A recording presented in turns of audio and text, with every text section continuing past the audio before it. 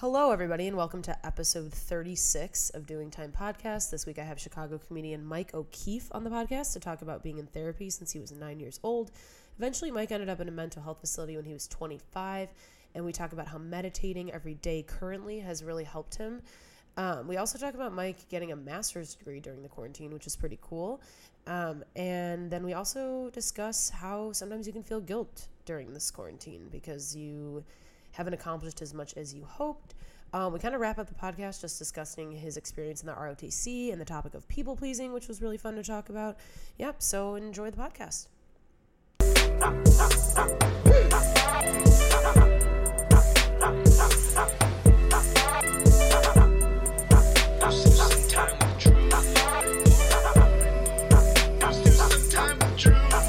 Fuck a self-help book, I am not well-read. Sit back, play some dick jokes on a podcast instead.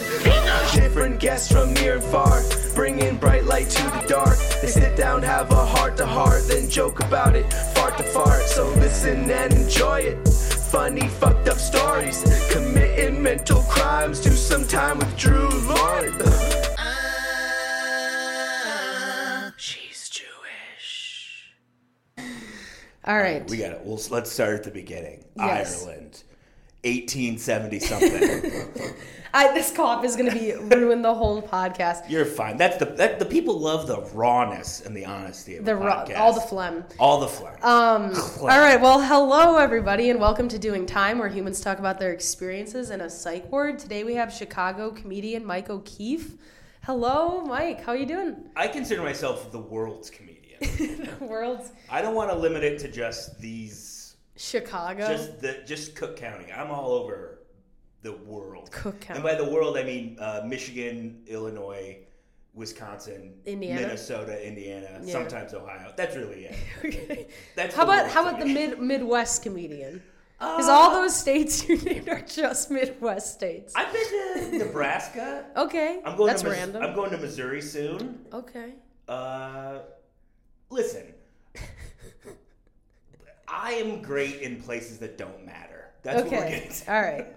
That's how I feel as a comedian too. Yeah. I'm like, did anybody see this? 20 people saw it? Oh, okay. That's what I'm limited to. Well, like now that Best Night is like selling out in at the new Lincoln Lodge, I feel like Hell yeah. oh, we're doing something, and then I'm like, oh yeah, we're really filling a break room in an office twice a month. Like that's actually what we're doing. If you're really gonna put it like that, that's sad, but that is kind of the new place to be. You want to plug your show real quick before we get started? Sure. Best Night Ever at the Lincoln Lodge every other Tuesday. Every other Tuesday. Get a ticket, please. Don't show up at the door and be like, oh, I couldn't get well, it's sold out because it's a small room. Yeah, that's why you couldn't get a ticket. Exactly. That's the trick. If It's gonna be the whole podcast. You're okay. I can't even attempt to edit because I'm just gonna be coughing during your weakest moments and most vulnerable moments. Sorry, let me just hawk up a loogie. Yeah, you're good. That's the trick. If you're out there and you want to sell something out, make the capacity 3. That's the trick. Okay. That's what you have to do. If you want to start a show, my suggestion for a venue, elevator, the best place to start. So you're saying to exceed the expectations. Mm-hmm. Okay. As Real well low as bar. COVID capacity, 3 people, personal show. Real low. Okay. So to get into it, the first question I always ask on the podcast is how much time have you done? And that means like psych ward, therapy, whatever you consider to be like time, time stuck in your head that you're like, I wasted a year, that type of shit. Man, You're like- the amount of wasted time the amount of time I've wasted, not just in because I started doing therapy when I was like 9. Okay. You Jewish? No. Okay. No. But yeah, Michael Sean O'Keefe, very Jewish. Michael Sean. Jewishest. No, but my parents were a little bit older. I was born when my dad was 48, my mom was 40. Okay. And so by the time I was 9, my dad had been in the hospital a couple times. Okay. For heart stuff, and my mom. Oh wow, that's young though. Still. Yeah. Well, my dad was in Vietnam, and he got something called Agent Orange. Yeah. So it just speeds everything up. It just rapidly ages you. And so he had a lot of heart problems throughout his life, but was like not a terrible like eater. He never smoked. Yeah. But he had these crazy heart problems that eventually took his life 2 years ago now. I'm sorry. 2 years ago. I do remember that. Yeah. I do remember that. It was such a long, drawn-out thing. Yeah. And not even, like, in this, the 6 months where he was in and out of the hospital. Like, that had been going since I was 8 years old. Like, where he'd have So you were kind of used to the process of, like... Yeah. Just, like, this really crazy extended trauma. Wow. Yeah. And then so with that in mind, my parents were like, all right, his grades are dipping. It's time to call in the professionals. And I don't know how much your grades can dip in 4th grade. Are there grades in 4th grade besides like plus and minuses? Apparently. Like, check minus. Because they were dipping. Yeah. Check minus, you're going into the clink, buddy. You are. Check. Got a bunch of check minuses. So many check minuses. Oh my God, I remember the check system. Of course you do. Who doesn't? Yeah. But I that was my first time going into therapy, and it was like very much a child psychologist, and like, hey buddy, hey kiddo, what's up, sport?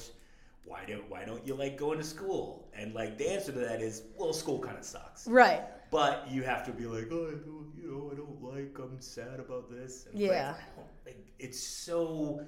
What that really does, I think, is it really kind of puts a kid who's not having a ton of problems behind the 8 ball. It's interesting, like, to hear people when they're like, I was in therapy since I was like 9, because, like, it's weird because when you're 9, you don't really have the self-awareness to know that, like, you even exist. I mean, but, it's like you're still coming in touch with these emotions. And a lot of times, too, like, I worked at a school for kids with behavioral issues. A lot of times, kids would just start crying, and they're like, I don't know why I'm crying, because they're literally just feeling what feelings are for the first time. Mm-hmm. So when someone asks you, why don't you like this, or why don't you like this, like, you might not have the answer to that. Oh, of course not. You're so young, and vulnerable, and you don't really know, like... You don't know things until you're like in 8th grade and you're like, oh shit, that was what that was. You look back, I think it's hard to know like why you're, you can't express as a 9-year-old, like my dad's sick and blah, blah, blah. I mean, you don't know, but you know that you just feel weird or off. It's like, there's this crazy thing that's happening that I don't fully understand, but I do understand that all the water is rushing out of my head. Like, I just know that sometimes I cry really hard, and making me self-examine that is kind of a non-starter at 9. And then I remember when, like in 6th grade, I got like a C+ on something, and I lost it. And I was like, I'm going to get sent to the military. You're so scarred. Just so scarred. From the check minus situation. Yeah, from the check minus situation. And it took a lot for like my parents to be like, it's all right. This happens. It's okay. And I'm like, just don't make me go talk to that guy again. And then they were like, we won't. And then a month later, I had to go talk to the guy. Yeah, of course. Of course. Yeah. It always nothing comes back changed. around. So yeah. But yeah, I always going to therapy that young is it's just so weird, and you don't really know. I didn't understand what to do in therapy for a while. Yeah. And you accumulate kind of bad therapy habits. Interesting. Where I think that for a lot of the time that I was in therapy in high school, and middle school, and then a little bit in college, I think I was just trying to like impress the therapist, and like, hey, if I just say everything's fine, even though it's not, I will somehow get away with something, or like I'll get to. There's less stakes. Yeah, there's of course less stakes, but I've had a really crazy anger problem forever. Like and it's luckily now. Yeah. I understand it, and I meditate every day, and I try and go to therapy. This last year with therapy has been very weird for me because I got shit canned from a job, and then Which if you're gonna fire someone, do it during the pandemic. Yeah. Oh yeah. At least it's more understandable and you know. Of course. Everyone got fired during the pandemic. Everyone got fired. Yeah. Of course. Everyone got fired. Shout out to Talk. If you're getting a fancy restaurant reservation, maybe try Resi. Oh God. That was a two-cougher. That was a good joke. Two-cougher, yeah. Oh, yeah, he'll come out. Don't worry. It's so bad. My roommate's like, you need to stop laughing. I'm like, I can't. I'm very, like, I didn't realize how much I laughed until I got sick. That's a great thing, though. Yeah. Like, it really is a positive thing. That's all it is. Because I laugh at myself, too, and I'll say stuff, and then I'm like, I'm such an idiot, and I'll just start laughing, and then she's like, you got to. I'm like, I can't. That's just part of being me. Why would I want to stop laughing? Yeah. Come on. Exactly. Don't it's take just away my she's joy. like, I can't listen to this fucking coffee. Like, either stop laughing or like down some NyQuil, please. Has your roommate ever been on the podcast? It sounds like she might have some issues. Sounds like she might be. Well, yeah, it sounds like a couple dishes could be put in the dishwasher. I'm just kidding. No, we actually Maybe keep our she place starts pretty pulling clean. her weight with this goddamn dog. She actually hasn't been on the podcast. She's too normal, unfortunately, to be on the podcast. Love her, Probably for the but best, though. yeah, right. So, were you were hospitalized though? Yeah, so that would have been during what I like to call the forgotten year. So Okay. I graduated college in 2012. I Okay. moved to Chicago later that year. Was here for two and a half years. Mm-hmm. And then met a girl. We moved to Minneapolis together. Okay. The mecca of comedy. And Minneapolis is a great scene. It's a fantastic scene. I still go up there twice a year. I love everyone in Minneapolis. But where I was in my career, it was a fucking stupid move to do that. And it's fine, but, you know, sometimes you're blinded by love. Yeah. And so we go up there, and obviously we broke up 6 months into a year lease. No. Yeah.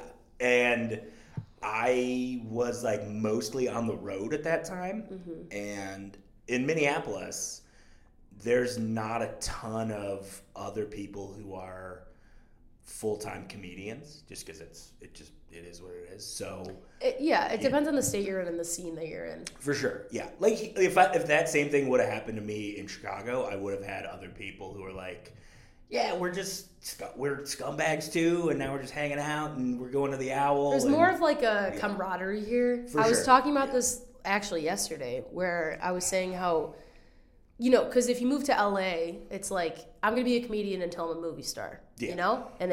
But here, even if I don't like someone, I'm like, I respect you because I know you care about the craft of comedy and they care about it's like more, I don't know, they care about the art form. And that is something that's like so respectable. For sure. And I think Minneapolis, they care about the art form too, but I think there's just more people who are living their lives there. Yeah. And then also like doing normal comedy. People. Yeah. Not like fucking psychopaths. For Everyone sure, is here. for sure. And so I was just really isolated in this town where I didn't have a lot of like friends and my family wasn't there, and it got super dark, and then I had to move home for a little bit, and that was even worse.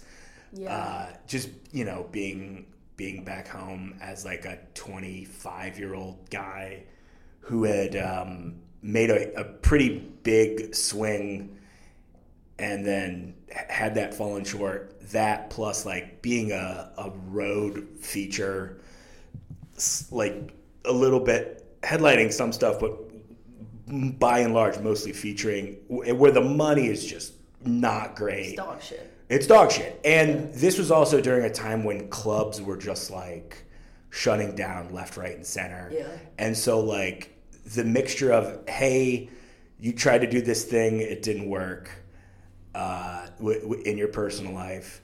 It seems like your professional life is slowly closing and getting smaller and smaller. And you don't live in the same town as any of your friends. Yeah, it was rough, and so I'd call it a half-ass attempt. Okay. Where I just got really drunk, and then I can laugh about it because it didn't take. But I took a bunch of my antidepressants. Okay. Which is I was just like, if you drink and take a bunch of these antidepressants, you'll die, right? No, you just get the worst hangover ever. Oh no. Yeah, so really bad. But thank God. Hey, how's it going? The cleaning guy just walked into the boardroom. do you want to hear about this? No, good, okay. No, you're fine. You're fine. And so my mom luckily was just like, hey, we should probably, do something about this. Yeah, this. we should see what we could do. Mm-hmm. And so but she didn't know. So we just went to there's at U of M in Ann Arbor, which is one of the best hospitals in the universe. And my dad was there for forever, and they took such great care of him. But they have an emergency room and then like a mental emergency room, like a psych emergency intake. Like a separate wing almost? It's just a separate room. Okay. So like if you go in there, I remember like it was yesterday because I've been there so many goddamn times. Oh, sorry. Been there so many times for my old man. Yeah. If you go in like right straight dead ahead is like regular emergency and their triage. But if you take a left through these other doors, it's like psych emergency. Okay. And you go in there, they take your belt and they take your shoes because your shoes have laces, and apparently you can they don't want you to floss with them, I guess. Yeah, of course. Who doesn't floss with their shoes? Yeah, right. I was like, I just remember I was significantly I was pretty overweight at the time, and they were like, we need your shoelaces so you don't hurt yourself. And I was like, do you think this shoelace can support 275 pounds? That's what's gonna take me out. Yeah, that's what's gonna happen. Yeah. Like I should get an award for like best suicide. Yeah. If I kill myself with this New Balance string. Yeah. I'm gonna MacGruber myself to death with these fucking Adidas. It's so stupid. Like when I was in the psych ward, they were like, like you can't condition your hair because there's alcohol in it. I'm like, what the? I'm gonna kill myself with conditioner. Oh my god. Like L'Oreal, you win. Yeah. Oh my god. And I just walked around with like ratty ass hair for like a week because I just couldn't condition. Good. And I have so much hair too, so I'm like, I gotta condition my hair. I can't. Horrible. The Jewish lady, Mallory, my partner, Jewish. The Jewish lady, the conditioner budget. It's so huge. It's so essential. Yeah. Oh yeah. It's a big deal. There's expensive shits out there. Yeah. I mean, it's a thing for sure. Yeah. But in that ward, they. How old were you, by the way? 25? 25, 26. 25. Okay. Yeah. In that ward, it takes so long. It took so long for them to like help. Yeah. That eventually I was. It went from like, oh, I'm very depressed to just, I am frustrated with the customer service.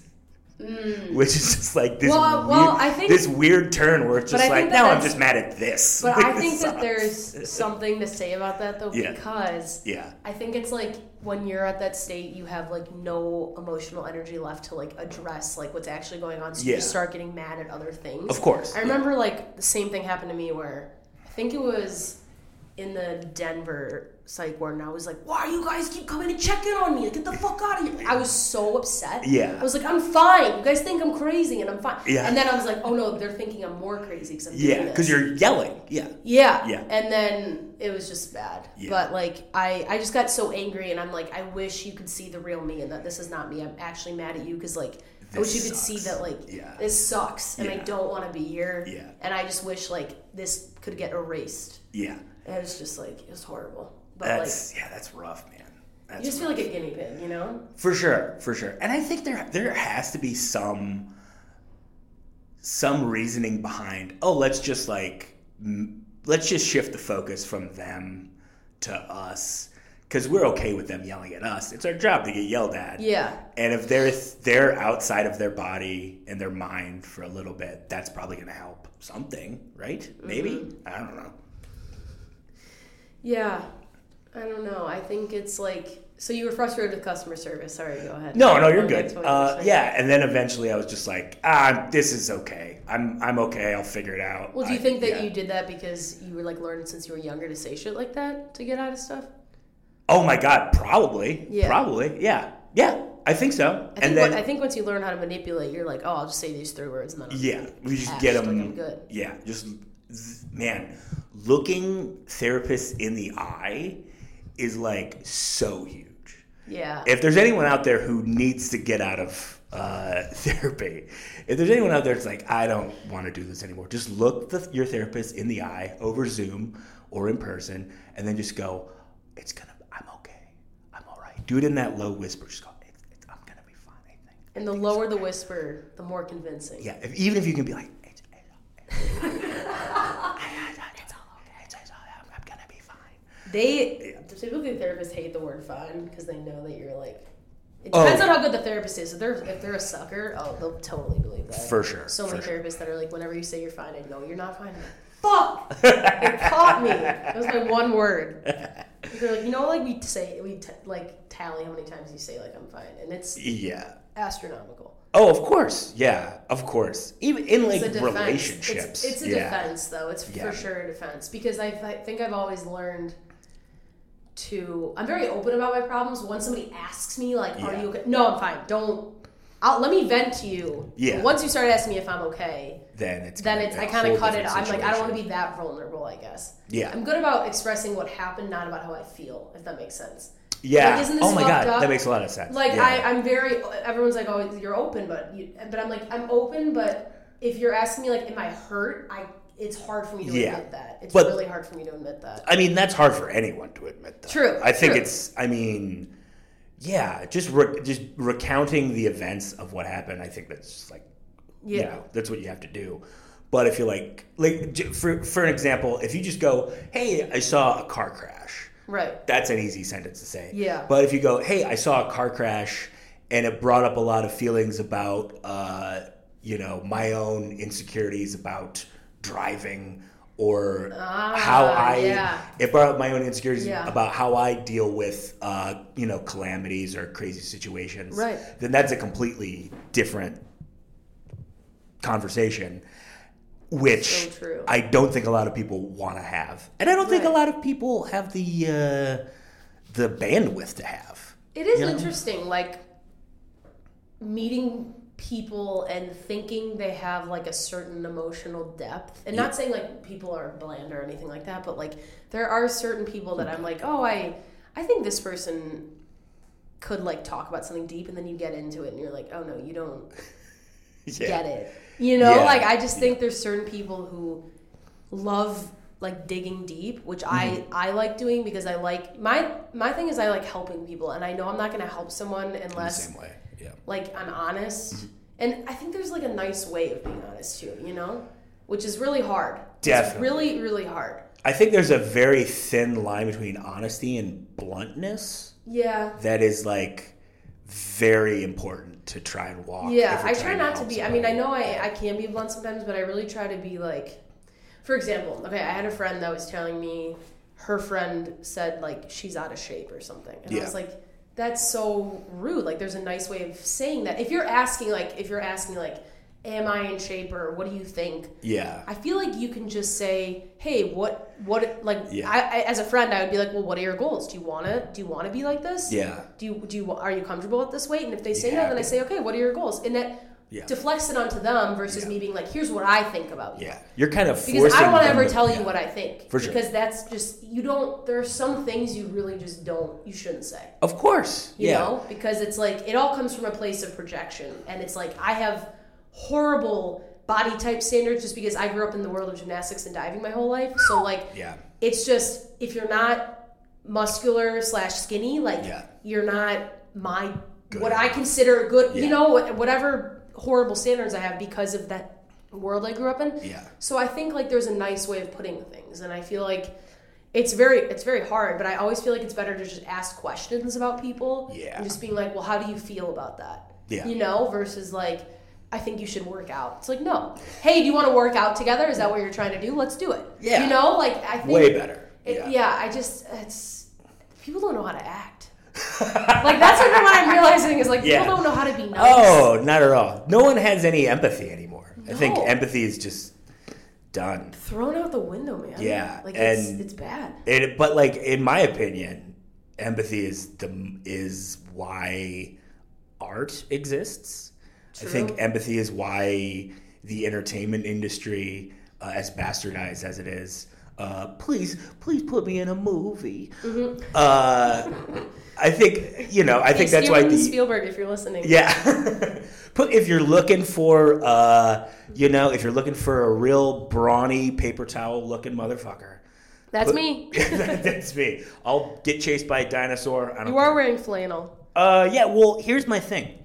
In the summer in Shishagio, which is the original name, and I'm tired of people using Chicago as Shishagio.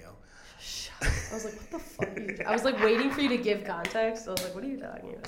No, that's just a dumb running joke I have with everyone I've ever talked to. Mm-hmm. But in Chicago, it'll go from like this morning when I started my day with my very long walk.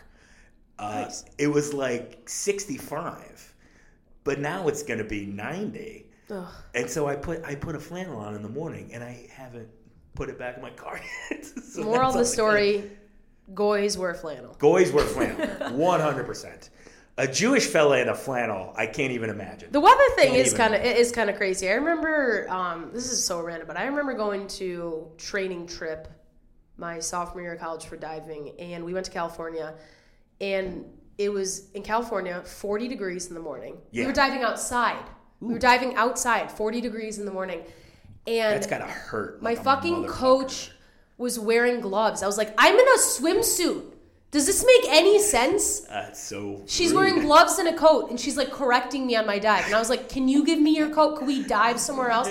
And then by the time we got out of practice, it was like 70 degrees. Yeah, But it that's the didn't thing, make yeah. any sense. And I was like, could we go why 6 in the Yeah. morning?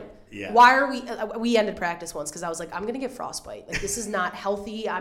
My muscles are stiff. It's gotta like, hurt so much just going into the water. It feels like going from a hot tub to a pool, that kind of feeling where you're like so cold Ugh. every time. Ugh. Every time. Then you get out and you're just like, there's steam coming off of you. It's not productive. We would have to do that. I was in ROTC for a year. Yeah. Which we can get into if you'd like. Yeah. Talk about me being a people pleaser. Jesus Christ.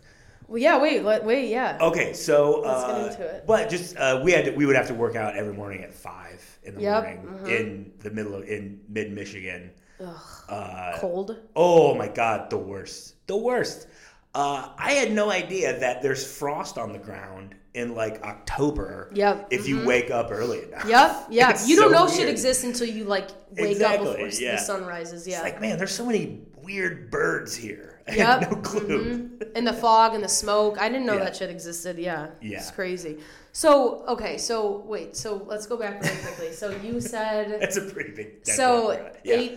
you basically were in the hospital, Yeah. upset with shit. Yeah. Well, give me like, because I want to get more into, I mean, Okay. I do want to hear a little bit about your psych stay, but I also think it's important to talk about people pleasing because I love talking about that. Yeah. But give me like a quick overall summary of like your psych ward stay. Okay.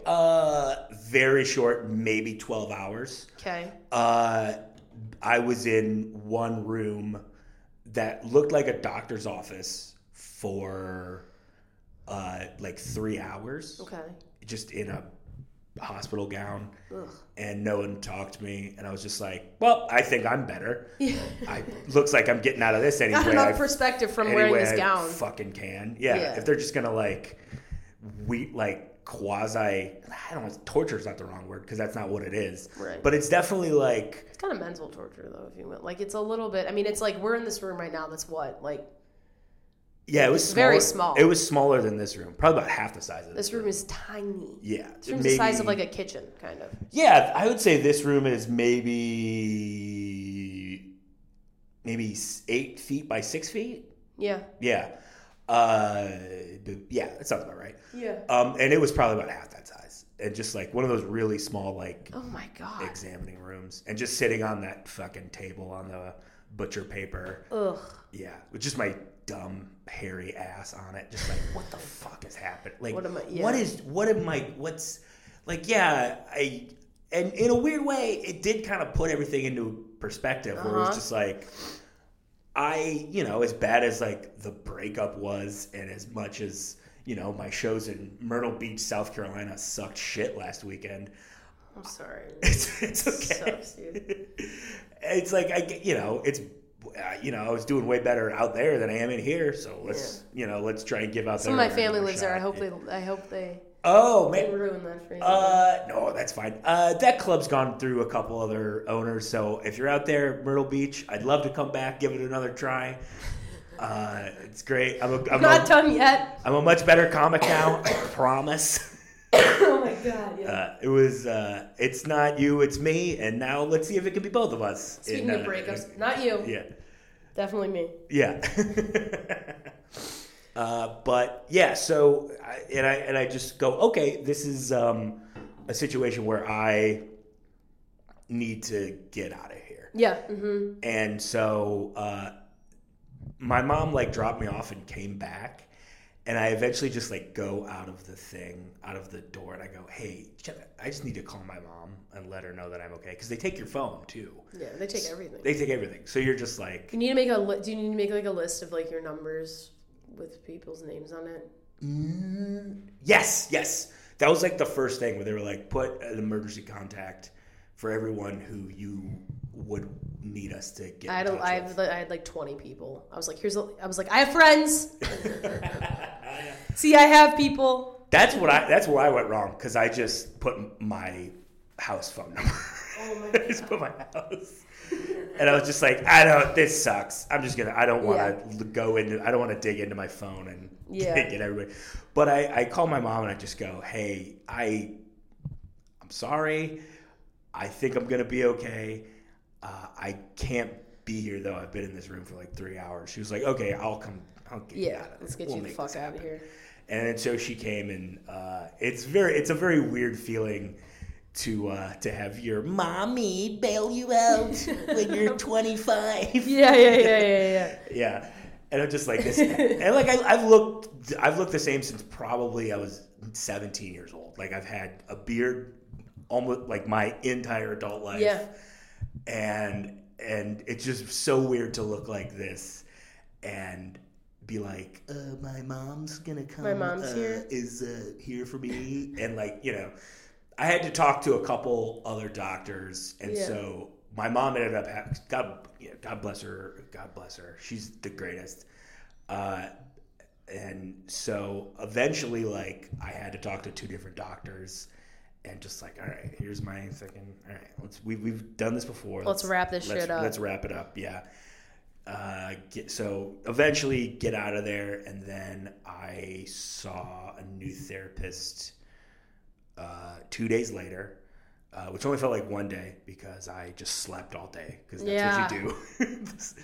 Man, let me tell you something. It's mentally exhausting. The post intake sleep, so good. So good. It's like the best sleep. So good. It's like hibernation. I think it's because you're mentally drained. You're just done. Because whatever brought you in was exhausting. Yeah. Like, staying there was exhausting. Figuring out an escape plan is exhausting. Everything is exhausting. Everything about it is, yeah. And that's why I never want to do an escape room. Because I'm just like, I've done this before. This is my head. Yeah, this every is day. just like, this is life. I have to figure out a riddle just to, like, be able to, like, wake up. Yeah, this is lunch. Brush my teeth. Literally, yeah. Exactly. Yeah. Oh, my God. So I get out, and then I get this new therapist, and I get on I change my meds and my dosage. Shout out to the good people at Effexor for... That's what I'm on right. Sorry, I was on that for like 4 years, I think. Okay. And it was great. Yeah, it's great. I've been on it since then, so wow. 7 almost. Oh wow. Yeah, and there's ups and downs, and yeah, no, of course. I think every medicine, like typically for me, the only thing that I had an issue with was that once I was on medication for a couple of years, it kind of just stopped working, and I'd have to keep going up. I haven't gotten to that point. I've only had to go up once. I see the plateaus, and this is like years and years of therapy where I actually did do the work. Yeah. I don't want it to seem like I just went into therapy. No, and was fucking Eddie Haskell or whatever. That's a reference from the 1950s, and I apologize to the podcast audience for making it. It wasn't like I was, Ferris Bueller, just like that's from also the 50s, I guess. But that I would go. I actually did get a lot out of it, but that wasn't until I always got something out of therapy, but I didn't get to a place where I was able to really control my thoughts until maybe 3 years ago.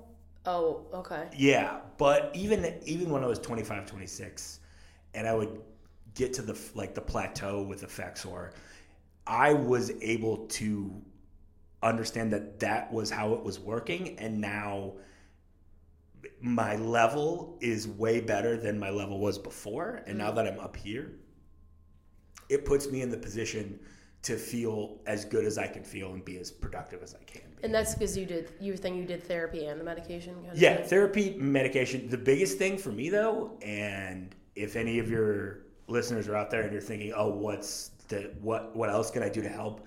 I am a huge proponent of meditation. Mm-hmm. I think it's massively helpful for being able to change the mindset that you have and the mind frame that you're in, and kind of how you see events that happen in your life, and being able to react to them the way that you want to react to them, right, instead of how you immediately react. Autopilot. Yeah. I think a lot of us operate on autopilot. Mm-hmm.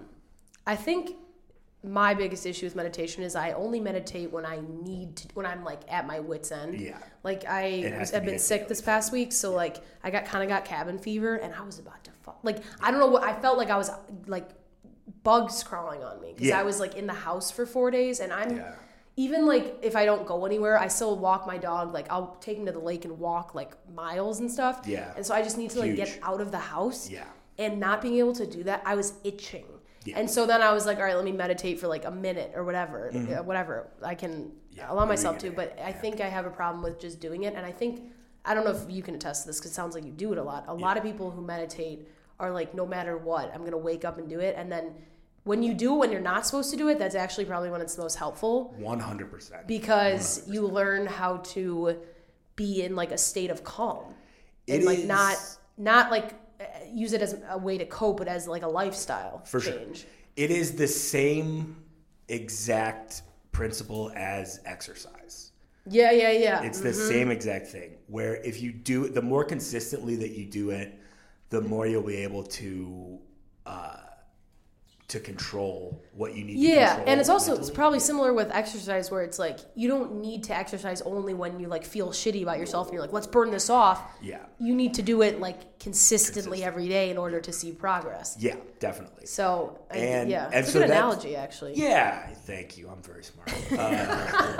Harvard class of 2015. Yeah. But no, it was huge to just kind of start that, and I was always on it and off it, and then during the pandemic, I started. I went back to school. I'm in grad school now. Really? To become a teacher. Yeah. Wow. Yeah. At DePaul, and hell yeah, that's awesome. Yeah, thank you. It's been the best. I'm halfway through a master's degree. Very weird. Yeah. Is it weird to like say that out loud? Oh, it's crazy. Yeah. It's insane. Yeah. And I'm gonna be a high school teacher in a year. That's awesome. Nuts. I'm gonna teach people about history. I can't wait. That's help so people. Fun. I cannot wait. It's like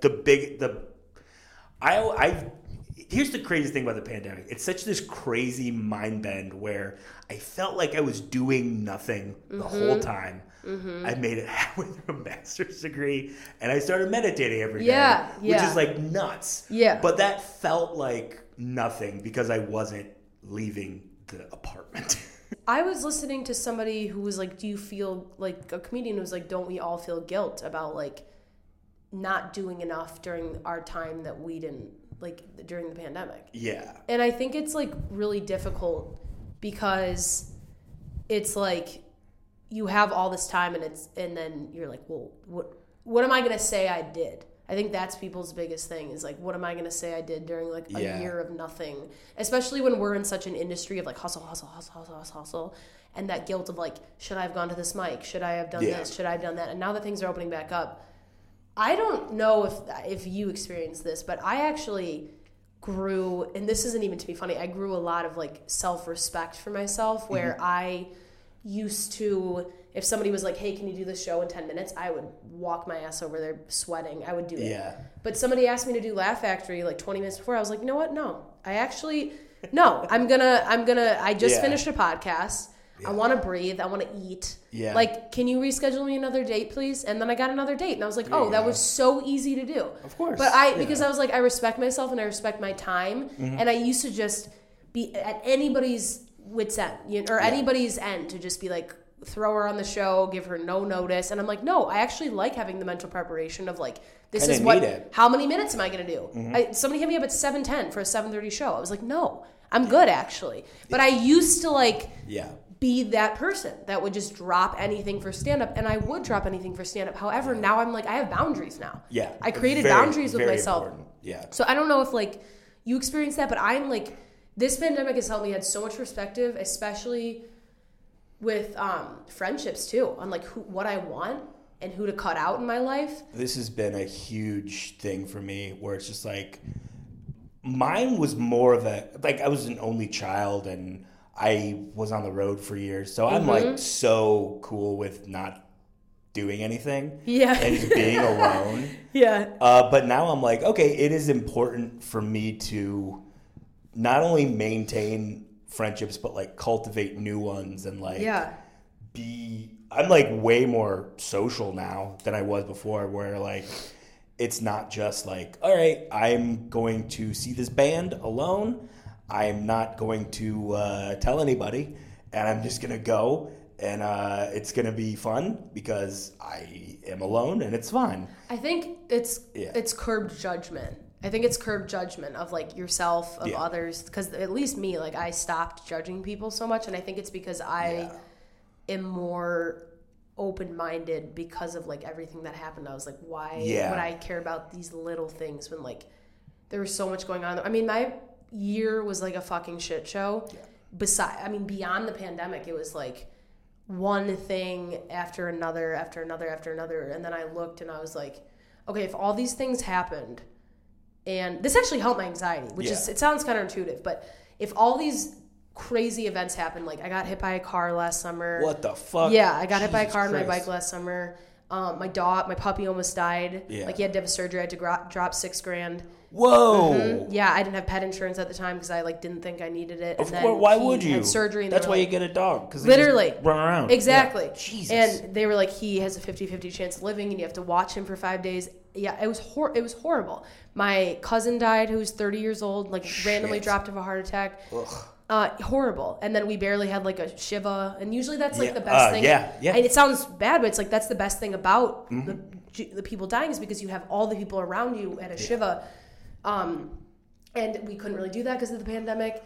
So we had like a 1-day thing, and it's just my brother was in jail and then got out of jail. He's a heroin addict. So like my whole pandemic was insane. Like all these events that happened that were like big events, in my life. Yeah. And then like I kind of realized, like, if all of these things happened and I'm fine and I'm here on top of a pandemic, which like all my friends got COVID and like, it was just crazy. Yeah. Anytime anything happens, I'm like, okay, if I've gone through that, like I'm fine. Totally. I'm fine. Yeah. And so I have such a less of a reaction and less judgment of myself, less judgment of others because of like all this shit that just swarmed my way. Yeah. So like 100%. Yeah, I don't know. I just it like gave me so much insight into how I don't want to say like deal with things, but it gave me insight into how I used to deal with things, and then how I can change that to like make everything is going to be okay. Yeah. Like my grandpa right now, he's my step grandpa. I don't like roll my eyes when I say that, but step grandpa he's my is such a step-grandpa. funny term. But he's dying right now, and everyone Yeah. thought he was going to die like yesterday. And I guess he'll probably. I mean, realistically, I hate to like put this out into the universe, so he'll probably die in like a few weeks. But which is really sad. But my I'm dad told me, and I was like, thank you. And I was like, he was 94, lived a great life, and I was like, you know what? Life goes on. Like I've had my level has turned down so many notches because so much shit has happened that I'm just like, you know what? It's another day. You know?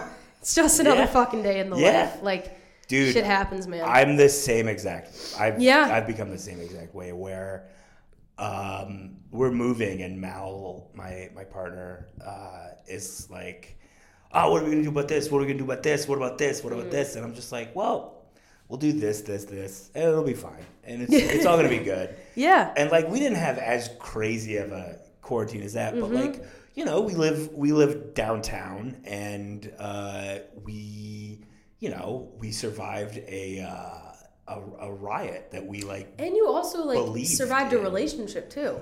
Like, dude, living with someone during a pandemic, I mean, like, what was that like? Oh, man, it was touch and go for a little bit there. I'm not going to lie to you.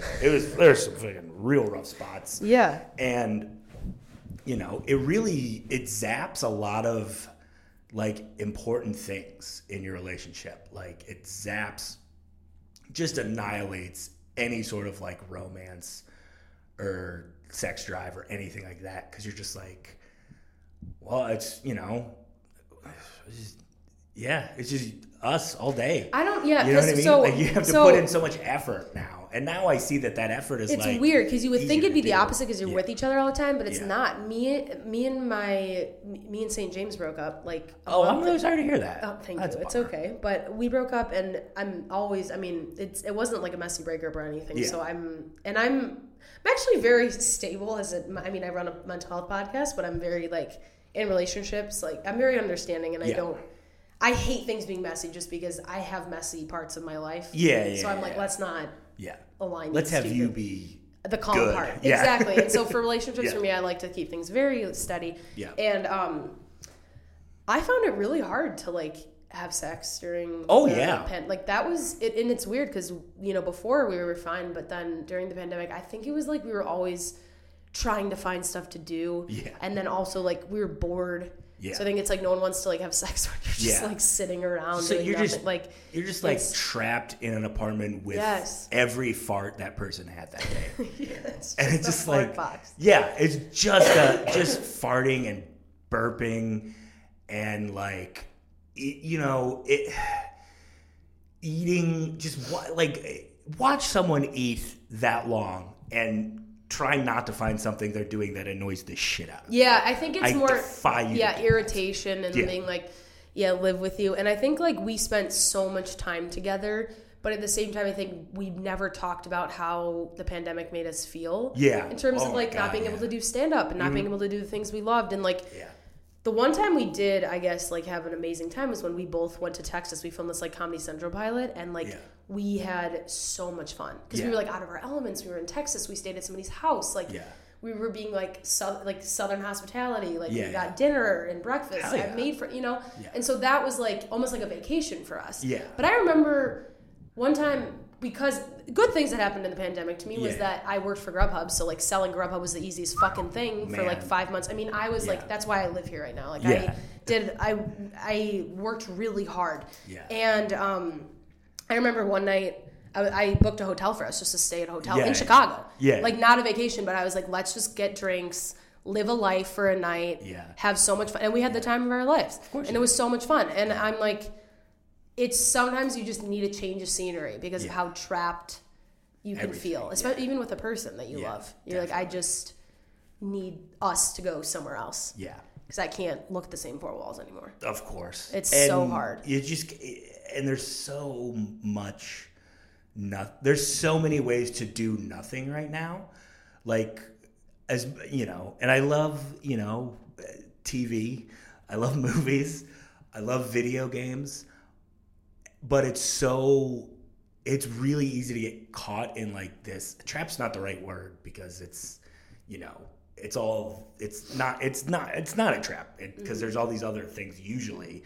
But when you're in the same apartment, there's you just become so myopic, and you're just like, okay, let's get to TV watching time, and that's the whole thing. I stare at my computer, and then I stare at the big screen, and then Does it sometimes feel I like stare it's at my like little the same screen. 5 things over and over again kind of thing? Yeah. That's how it felt for me, at least, you know. Yeah.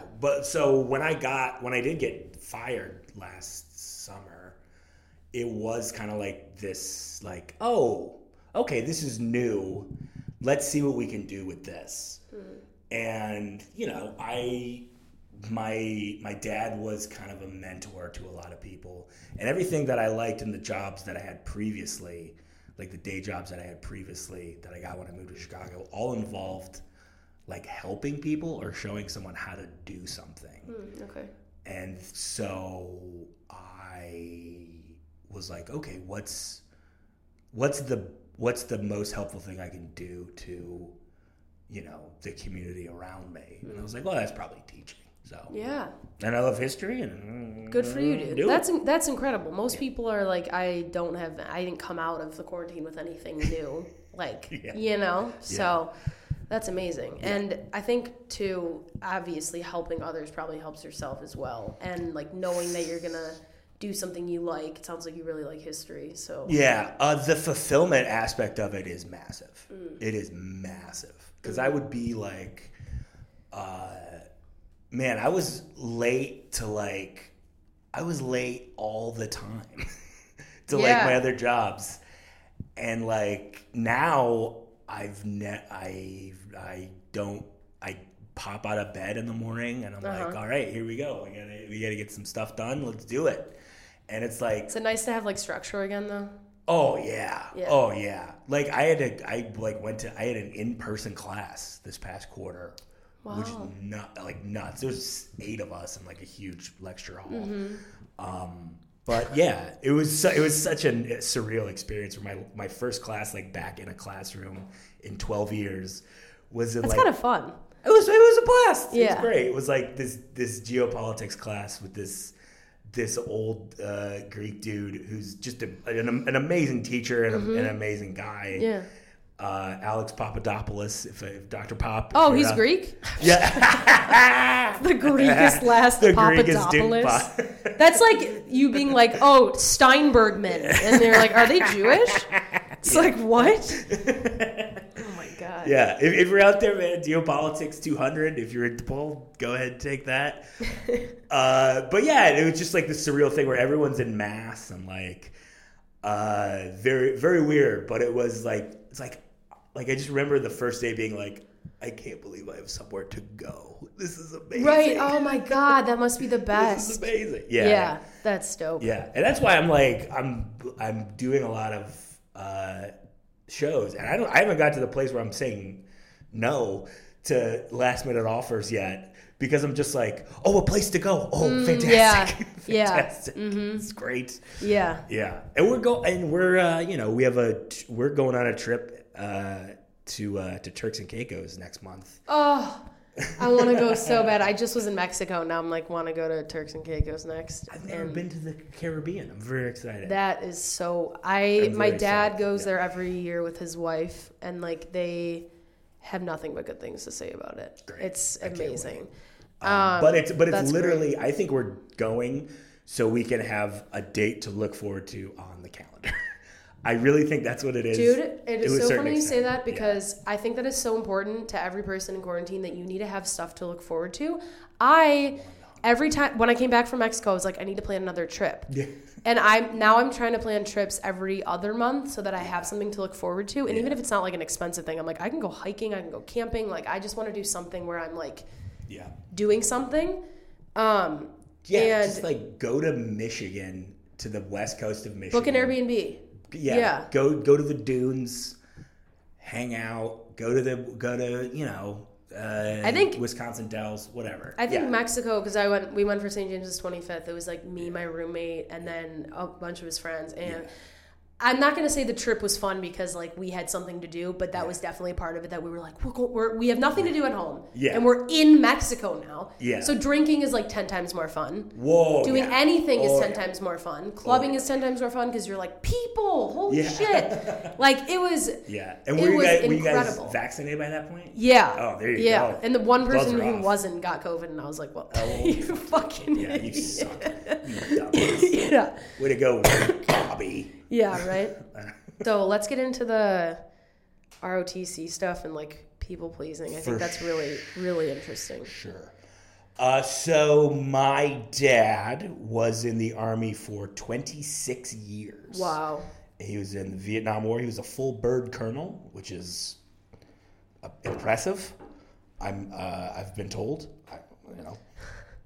It is. It's very impressive. Yeah. But so I'm in high school, and I go to this all-boys Catholic high school, which I'm grateful that I got to go there because it really did. I learned how to write there for sure. Like that was the one thing that really pounded in was like how to, be persuasive and, use facts and stuff like that. But it sucked sometimes. It really sucked. And it's tough to I went in there knowing like no one.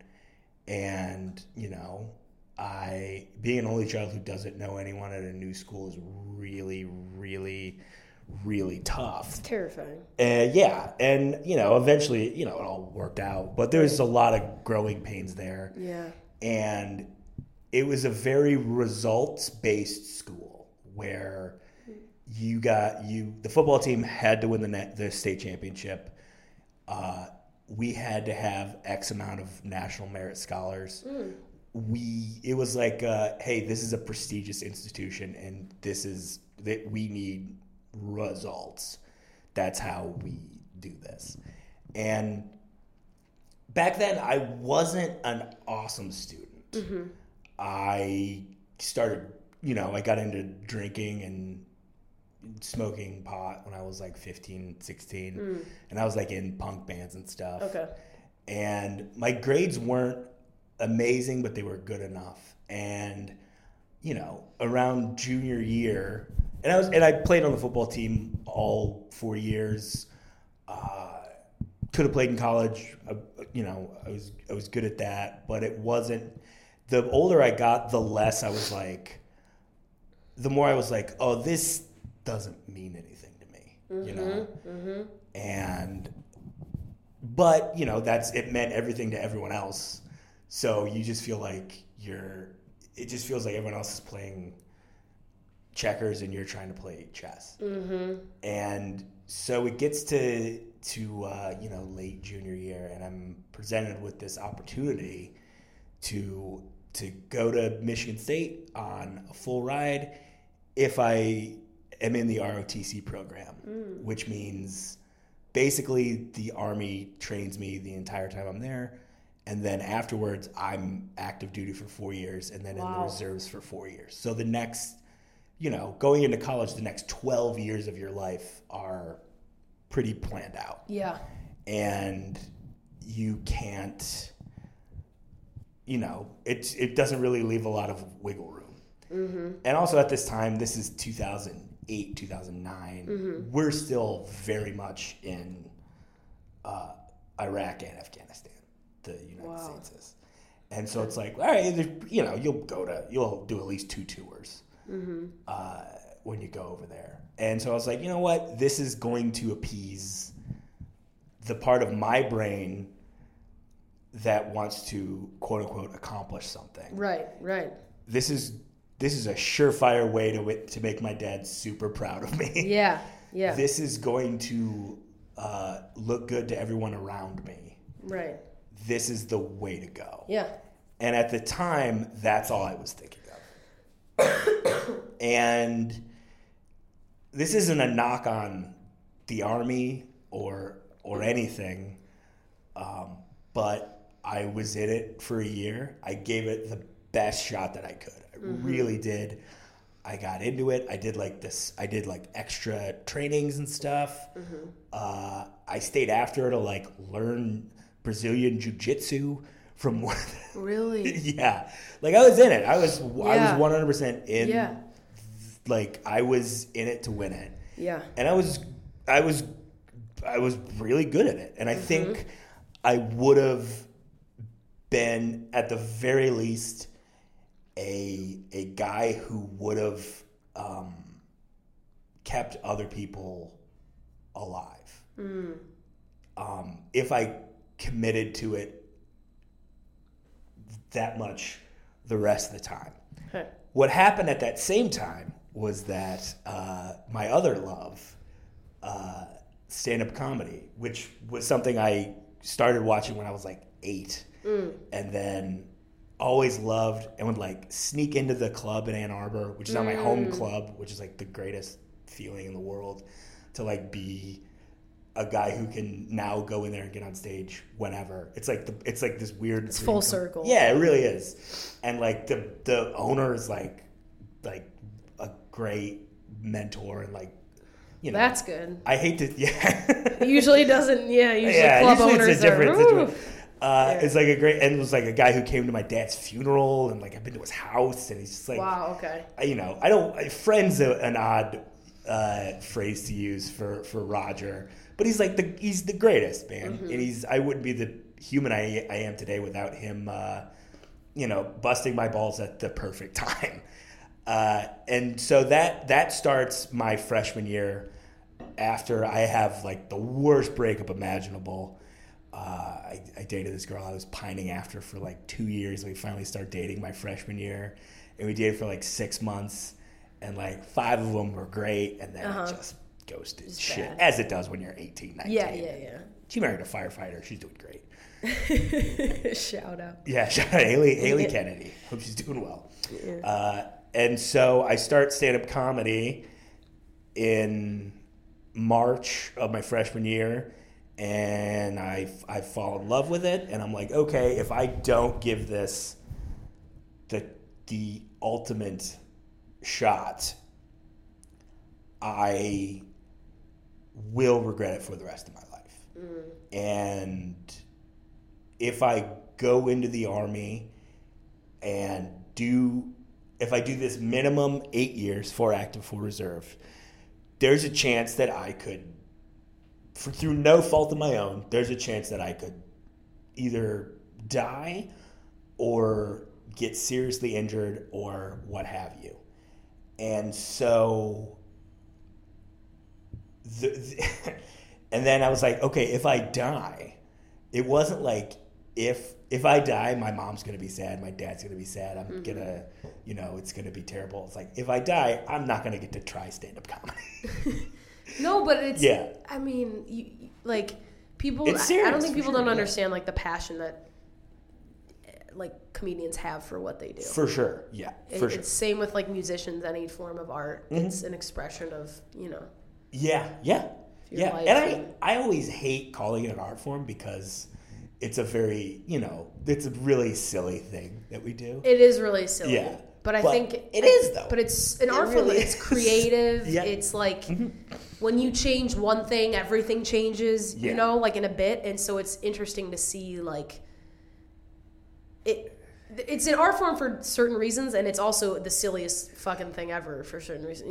It's an art form, but it's also absolutely ridiculous. Yeah, no, it's like insane. it's so, insane. Like if you think about it and just take the nuts of bolts of what's happening and like the social contract that we all enter into, it's insane. Yeah. Like this person wants to tell us all of their secrets. Right. And we are going to... You have to laugh about it. You have to laugh about it. Right. The only way that they're successful is if the audience has a certain,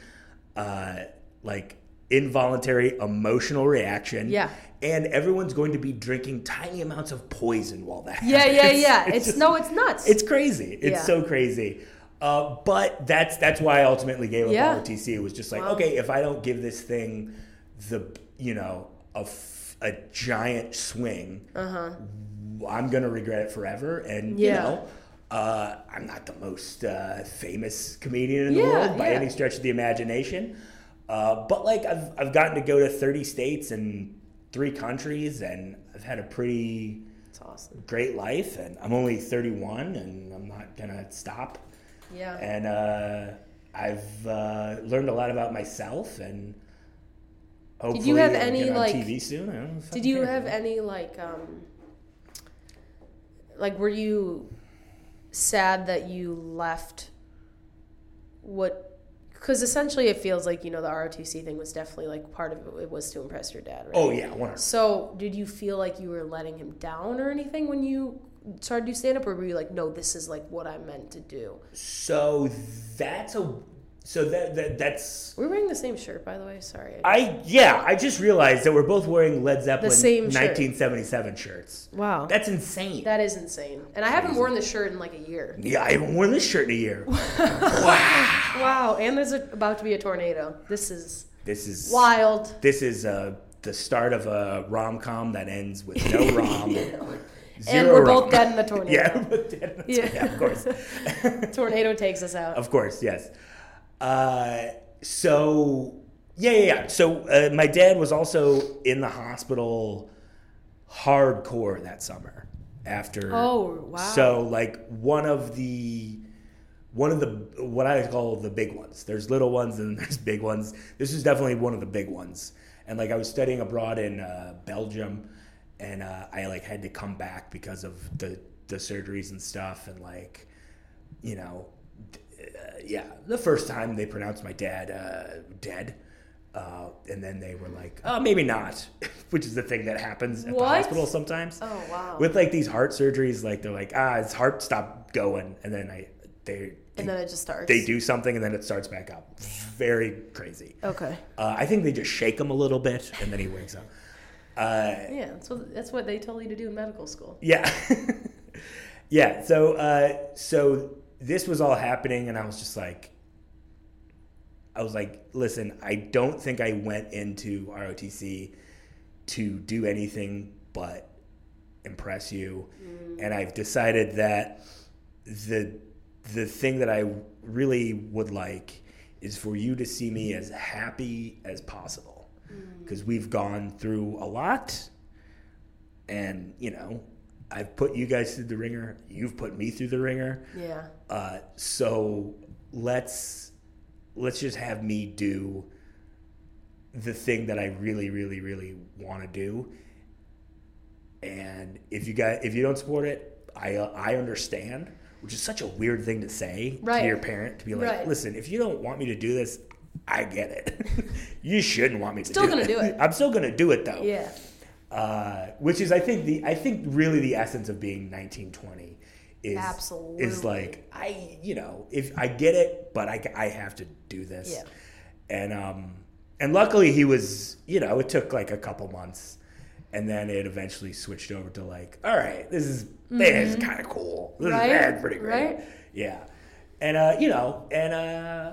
luckily, when my dad passed, there was really kind of no stone left unturned.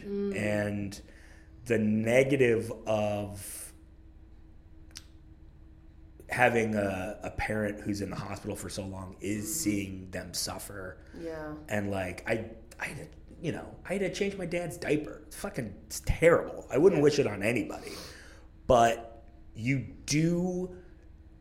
it's the closest I ever felt to him in that last couple of months. And like having him tell me like, hey, I was really worried when you quit ROTC and tried to do stand up, but like I look at you now and like you're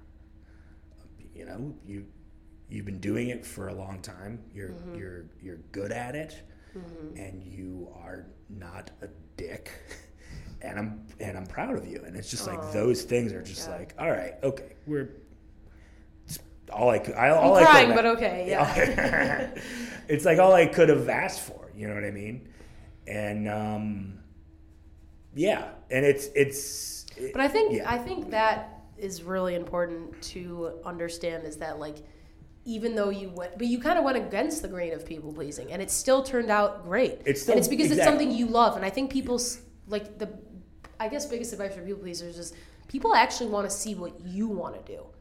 They don't really want to see what they think. Yeah. You know, I think if you're, not like if you're a bad person, but I think if you're someone who wants to push shit on other people, that's their own problem. Like, you have to realize that's other people's problems, and that's, you know, you conforming to societal standards and wanting to please people's needs. But at the end of the day, that's just a projection. You have to do what you want to do, because you're going to regret not doing, you know, what you love. Yeah. And I think you definitely would have regretted it if you stuck that out, because that wasn't something you wanted to do. If you wanted to be in the ROTC, I'd say, go all for it, you know? Yeah. But you wanted to do stand-up, and then at the end of the day, he's like, you're good at this. And I don't even think, even if you were bad at it, I think, which you're not, but I think even if you were bad at it, I think your dad would be like, if it makes you happy and that's what you want to do, then 1,000% I will support you. Go for it, yeah. And I think what he meant when he said you're good at it, that wasn't him being like, well, you should probably change this joke up a little bit, or like maybe move this around in your hour or whatever. No, I think what he really meant is like, you care about this and you work at it. Yes. And it's yours. Right. And I think that is for comedians, I think that's the most important thing. To care about it and have it be about that and not about something external. You know, it was, for me, it was always about the stand-up and the accomplishment part of it was always like secondary. It's like, if this is about, you know, me becoming a comedian that I would have a poster of on my wall if I was 15 or 16, that's always the goal for me. Is to just be like, just to be young Mike O'Keefe's, Todd Glass. And that's great. I mean, they always say, like, you should be what your childhood self for sure would dream of. Yeah. So, which is beautiful. My favorite comic one was when I was 15, though. It was probably Mine was Louis C.K. But oh no! When I was 15, that was. He did what he did, and I don't. Did what he did. He did what he did. No, I think my favorite comic when I was 15, 16 was probably. It was probably Gallagher. Like Gallagher. No, okay. I'm kidding. No, I think it was probably. I always loved Brian Regan, but it's probably Jimmy Pardo was probably my favorite. Him or Todd Brian Glass. Regan's fucking hilarious. He's the best. Brian Regan should, in my opinion, should go down along the same echelon as like George Carlin. He's clean comedy, which is so hard. So hard. And the amount of material he has. He would do a different hour between the early show and the late show. Unheard of. People don't realize that. Like, I've featured before, and I was like, oh, these people are going to switch up their acts. No, they literally do the same hour for both shows. Yeah, of course. Yeah. And which I 1,000% respect. Yeah. But it's like when somebody doesn't do that and they still kill, you're like... Crazy. Yeah, Sean Patton, who's a buddy of mine, does that where he's like... He tries to do at least a different order. Sometimes... Like, I've seen him do... It's like a different hour every show, almost. It's amazing. In a certain way. Not like it's completely new, but it's just like different stuff. And now I've got to the point where I think all told I have about an hour and a half of material I feel like comfortable doing on stage. And so like when I was in Milwaukee a couple weeks ago at the Laughing Tap, which if any of your listeners are in Milwaukee and they're not going to the Laughing Tap. I think I just emailed them, actually. They're great. It's such a great room. And if any of you guys are in Milwaukee and you're not going to the Laughing Tap, you fucking up. You darn fucked up. Yeah, fucked up. But I was like, okay, I can switch out these like chunks and stuff. And that, it's just like, feels great. And I feel really rejuvenated getting back out there. I really do. Yeah, I really do. So we're going to wrap it up, but do you have anything you want to plug, any shows? Yeah, Best Night Ever is just follow us on Instagram. That's probably the best way. There's a couple months with Extra Tuesdays. Okay. So it's every other, but it's like switching around. Gotcha. Okay. When does this drop? I'm whenever I feel like it. Probably Monday. Monday. Okay. Yeah. So there's still tickets available for July 6th at the Lincoln Lodge. Perfect. At Best Night Ever Show on Instagram. Okay. I'm at the Mike O'Keefe on all the social media. I also have a podcast I haven't done in a month or two called Education Smeducation. Okay. Where I talk to guests about school and about what they were like in school. Oh, that's amazing. Yeah, it's been amazing. super fun. And we've had that's such a good like niche. Right? No, I love that. Yeah. I love that. It's been great. We've had some really, really fun guests. We've had Ben Roy, who played a teacher on TV but dropped out of high school, which is so funny. My favorite thing. Yeah. So funny. And just another extra plug. Ben Roy is one of the fucking funniest dudes out there. And I'll be me and him are doing a show with the band Off With Their Heads in Detroit in the end of July. Fun. Yeah, I'm so excited. Off With Their Heads, this great punk band from Chicago. Really? And we became friends with them, or I did, because their lead singer lived above G-Man. Oh, and would just like come down to the show every Yeah. So no, like, musicians want to be comedians and comedians want to be musicians. It's the same. Yeah. And then athletes want to do them both. Yeah. And we all want to be athletes. So yeah, exactly. It's just this weird circle jerk of dorks who are dorks. Yeah. Passionate people, for sure. Yeah. But education, Smeducation, and this was so much fun. Yeah, thanks for coming on. Thanks for having me, man. This is great. And I love talking to people who podcast. You just like know how to I think when people I do talk about on the podcast, I try to be really honest just so people are honest about how they feel and shit like that. But I feel like I really enjoy having people on the podcast who do podcasting because you know how to keep a conversation. Like when you came on, I can just sit back and listen. Oh, of course. Like it's so nice. I've got these golden pipes. Well, no, it's like even if, and obviously you're interesting, but even if somebody comes on who's like not that deep or like have that internal depth, it's still like if they can hold a conversation, it is one of the best skills. Yeah, it's huge. It's half the interview for a job. It's just, can you hold a conversation? Oh, my God, yeah. Do you know when to stop talking? Totally. Do you know when to ask me questions? It's like, so thanks so much for coming on. And I have to remind my loyal fans, please subscribe. And because when you subscribe, you get a notification every new episode. It's an algorithm. Exactly. And please leave reviews for Doing Time, and thank you so much for listening. Oh, if you listen to this and you didn't know about me before and you buy tickets in Chicago for July 6th, let me know. And it's a $5 ticket. Follow them on Instagram. But yeah, just follow us on Instagram. Let me know either at the show or whatever. And we'll work something out. Yeah, I'll buy you a drink. Why not? Okay. Thank you. They're basically giving drinks out at the new Lincoln Lodge, Milwaukee. It's great. It's on Milwaukee Ave in Chicago. It's not in Milwaukee. Anyway, yes. Sorry in about Milwaukee. that. Not in Milwaukee. Yeah. All right. Bye, guys. Later.